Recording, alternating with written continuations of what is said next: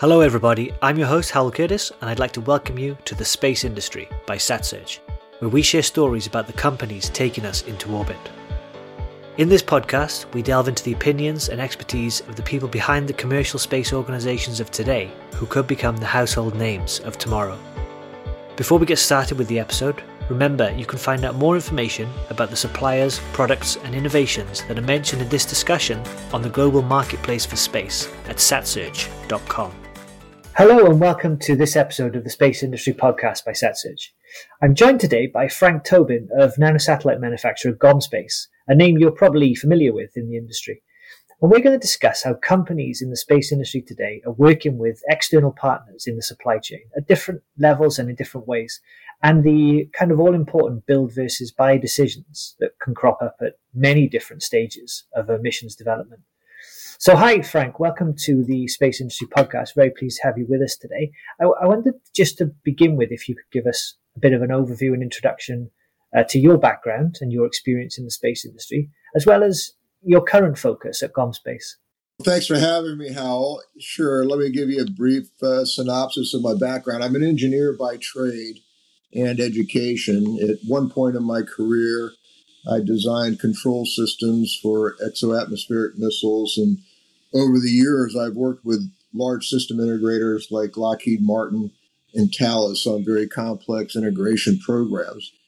And my mission in all of these cases has always been to find the best technology to solve a problem, whether it was for the government agency and or a commercial entity. Right, fantastic. That's really interesting and a great background there, obviously. So, as I mentioned, I want to discuss the build versus buy decision that's often faced by engineers, and in three specific areas, based on some of the trends that we're seeing in the industry and that we're seeing people discuss in the industry.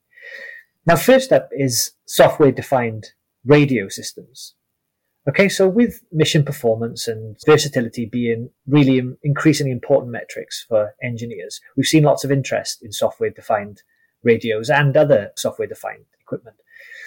In your view, what does an engineer need to consider when deciding whether to build an SDR, a software-defined radio, versus partnering with an expert provider? And in particular, I was interested in how the software development aspect of it works. Great question. For me, the first challenge is for any company is I don't believe that you can be good at everything. So you have to pick and choose what you're good at. And if you try to have too many products in your portfolio, some of them are going to suffer. So the important thing in my mind is to focus on the things that you believe as a company you do best. And one of the things that we absolutely do best at GomSpace is the SDR, the software-defined radio. We also excel at interfacing with our customers to provide the software support and the integration pieces to make an SDR work with their overall system. At the end of the day, what does that really mean? It is pretty easy today to grab an evaluation kit from the FPGA or SoC vendor and get a quick start on the development using that. But the problem is this makes it attractive at the beginning or the start with the latest and greatest. But the problem is when you end in a situation where you need a quick transformation and transform your development setup into a flight-worthy hardware. That then becomes the issue. The flight quality hardware will always take time to ensure your system is robust and it performs the way you need it to perform when it's in space, especially when it comes to the thermal performances and the electromagnetic compatibilities that exist. So using products that are proven across a range of missions ensures, in my mind, that the SDR solution can perform for you optimally in the space environment and comes with what I like to call, quote unquote, the tricks of the trade. We've been doing this, and we were the first ones to put a satellite in orbit. And these tricks of the trade ensure that you have a stable and flexible platform when you're in space. Okay, brilliant. Yeah, obviously that makes sense. If the goal is versatility, the use of equipment that has been tested in different mission settings and scenarios, it's logical to consider that as part of your decision. I wanted to then focus on the ground segment next. Now, there's various different operator models that can be used to communicate with satellites from the ground. And we've discussed these on previous podcasts, right from building and managing your own entire facility, staffing and everything that goes along with that, to purchasing scheduled ground segment as a service access, which may be just for a brief window when you require it. But there's a lot that goes into that, and without an effective ground segment, you have a worthless piece of space hardware. So what do you think are the key factors that engineers or mission designers need to consider when determining whether to build or buy with regards to the ground segment? Yeah, there are a number of different companies, as you've alluded to and suggested, that are doing port. There's a number of companies that just take the data from the satellite and move it down to the ground. But then what really happens with the data once it gets to the ground? Typically, you might have to build a whole ground operation, a system, or a facility to support this effort. What we have done is developed a system called HOOP, which is hands-off operational platform. What we've done is we've integrated all the aspects of a ground management system into a total ground management software platform and put that total system in a software package that actually resides on the cloud. In today's environment, where new commercial ground stations are shooting up like mushrooms, and there's a large selection of ground station network services to choose from, and you suggested that with your opening comments. The business case for a company to establish your own ground station really is not very good. With a Hoops software solution, it doesn't require the building of a large facility or ground system or control center in order to have the benefits of a total management operation system for satellites. Yeah, interesting. Yeah, I think reducing kind of the complexity of decision making, the number of the expertise that are required in your mission team are all the sort of factors that can go into deciding whether or not to use a system such as Hoop. So, yeah, thank you for that. That's really interesting for engineers to consider. And I think the final area I wanted to ask about is constellation development. Now, we hear a lot about this. It always captures the attention, the imagination in the popular press, as well as the specialist press inside of space. But any business that's serious about deploying a constellation today is likely to have a certain level of experience and funding, at least for the first phase, although that's not always the case, but it's likely. And it's also likely that they've got some innovation or particular end user applications in mind, which is their reason for having their own constellation in the first place, which might need added security, whether that's because they're defense related or whether they're handling sensitive information or whether just because it's such a powerful innovation that they're worried about people taking the IP. So building everything in-house seems attractive, seems logical from the outside. There are also new manufacturing and testing solutions on the market, sort of things like rapid prototyping, digital engineering and communications and specialized test benches. All of these can help because these can enable a constellation to develop in-house. And we've seen concepts of satellite factories around the world cropping up. But designing, building, testing whole satellites, particularly more than one satellite, takes time. And as the industry is getting more competitive, deployments are expected to happen on shorter timescales. More rapid deployment is important.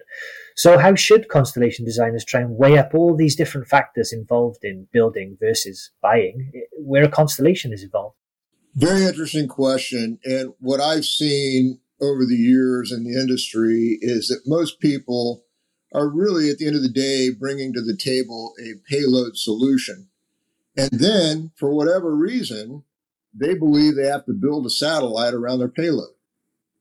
And when they take that to investors, that costs a lot of money to develop the entire satellite and then integrate your payload into that satellite. And again, trying to do everything in-house may work as long as the technology is relatively simple. And many of the first satellites were built in-house. So were the first bicycles, cars, aircrafts, and computers, right? But then the market reaches a certain volume and technology investment starts coming in, And it's very difficult as a single company to master all the required subsystems and to lead the market at the same time. And the perfect example of this is in the microcomputers, early integrators like Commodore, Atari, ZX Spectrum, Apple, all went bankrupt or close to when buying a computer in the 90s was all about getting the newest components, the Intel Pentium, the NVIDIA or the 3Com. And the integrators at that point in time became logistics operators like Dell and HP rather than engineering houses. So the question, I believe, the question you should really be asking yourself as a new payload provider with innovative technology and innovative concept is, who can I rely on to be my strategic partner? Who can actually build the satellites, has the track record for building satellites? Not only do they have the track record for building the satellite, do they have the pedigree of being at a technology TRL level 9 and have more flights under their belt than any other provider relative to in-orbit satellites? To me, that's one of the key. And then you couple that with a true system integrator like SAIC, who's been a system integrator for the Department of Defense and commercial agencies for many years. They are considered one of the best system integrators for technology that exists today. But that together, you put those two together, our track record, SAIC as an integrator, now you have a strategic partner that can build your satellite, set up your mission architecture, and deliver a successful mission. If you have a partner like that and you take that to an investor, which is really what you're trying to get your investors comfortable with your unique, innovative payload, I believe in the end, you set yourself up in a position where you get the funds you need at a lower cost, i.e., you don't have to give up as much equity. And investors aren't coming to the table these days just to find a science project, just to fund a science project. So you have to basically differentiate yourself and show that you have the capability to deliver on what you say you're going to deliver. So we're at a point now where investors want to know what their return on investment is going to be, and if there's a real business model there. Too many entrepreneurs today come to the investors with an innovative solution, but at the end of the day, they have not validated the business model on the front end. And even generating revenue is meaningless if you don't have a clear path to profitability. When I look at the industry, I see us transitioning out of this IOD phase to where you might have 3 to 5 satellites in orbit together. But now you want to expand that into a full constellation. In order to get the capital, you need to launch it. You need to launch a full constellation. You really have to have a business model that you validated and that the investors feel comfortable with. Interesting. Yeah, that's a really interesting angle to take. I think I was coming at the question from an engineering point of view. Can you build what you need in-house in order to deploy a constellation? Chances are you hire the right people, you go through the right training programs and whatever else you can. But should you is what you've answered there. Well, that depends on your capital, your approach to investment, your approach to risk and everything. So there's a lot that goes into this decision. I think that's some pretty clear message there that for those companies who want to provide a professional service, this is a big deal. How you get a professional constellation into orbit that's reliable, that's can be maintained on the ground and can be upgraded where necessary, I think is really key. Now, we've talked a lot in the previous few questions about the reasons why engineers should really consider partnering on specific aspects of different missions or the entire mission. I wondered also, in your opinion, what do you think engineers should be building in-house wherever possible? And in these processes, what are some of the common kind of trends or problems that you've seen? Maybe misconceptions about AIT steps or companies lacking in capabilities and skills, or just any sort of patterns you think you might have seen in the components and subsystems that engineers should be building in-house? Along the same lines of the thoughts that I shared with you above, or before this conversation in the previous question, how companies and engineers should focus on developing technology that makes their satellites able to provide a differentiating service. That's what's key, right? You want to be able to differentiate yourself. That means focusing on payload development. right? Specific niche functions that are required to support special missions and data integration with their actual end users. And at the end of the day, you can always buy a satellite kit. GomSpace sells kits that would have the bus, the power source, the power system solution, the SDR radio, some antennas, some attitude control system, and so forth. But then it's up to an integrator to make all those components work together in the satellite with their payload.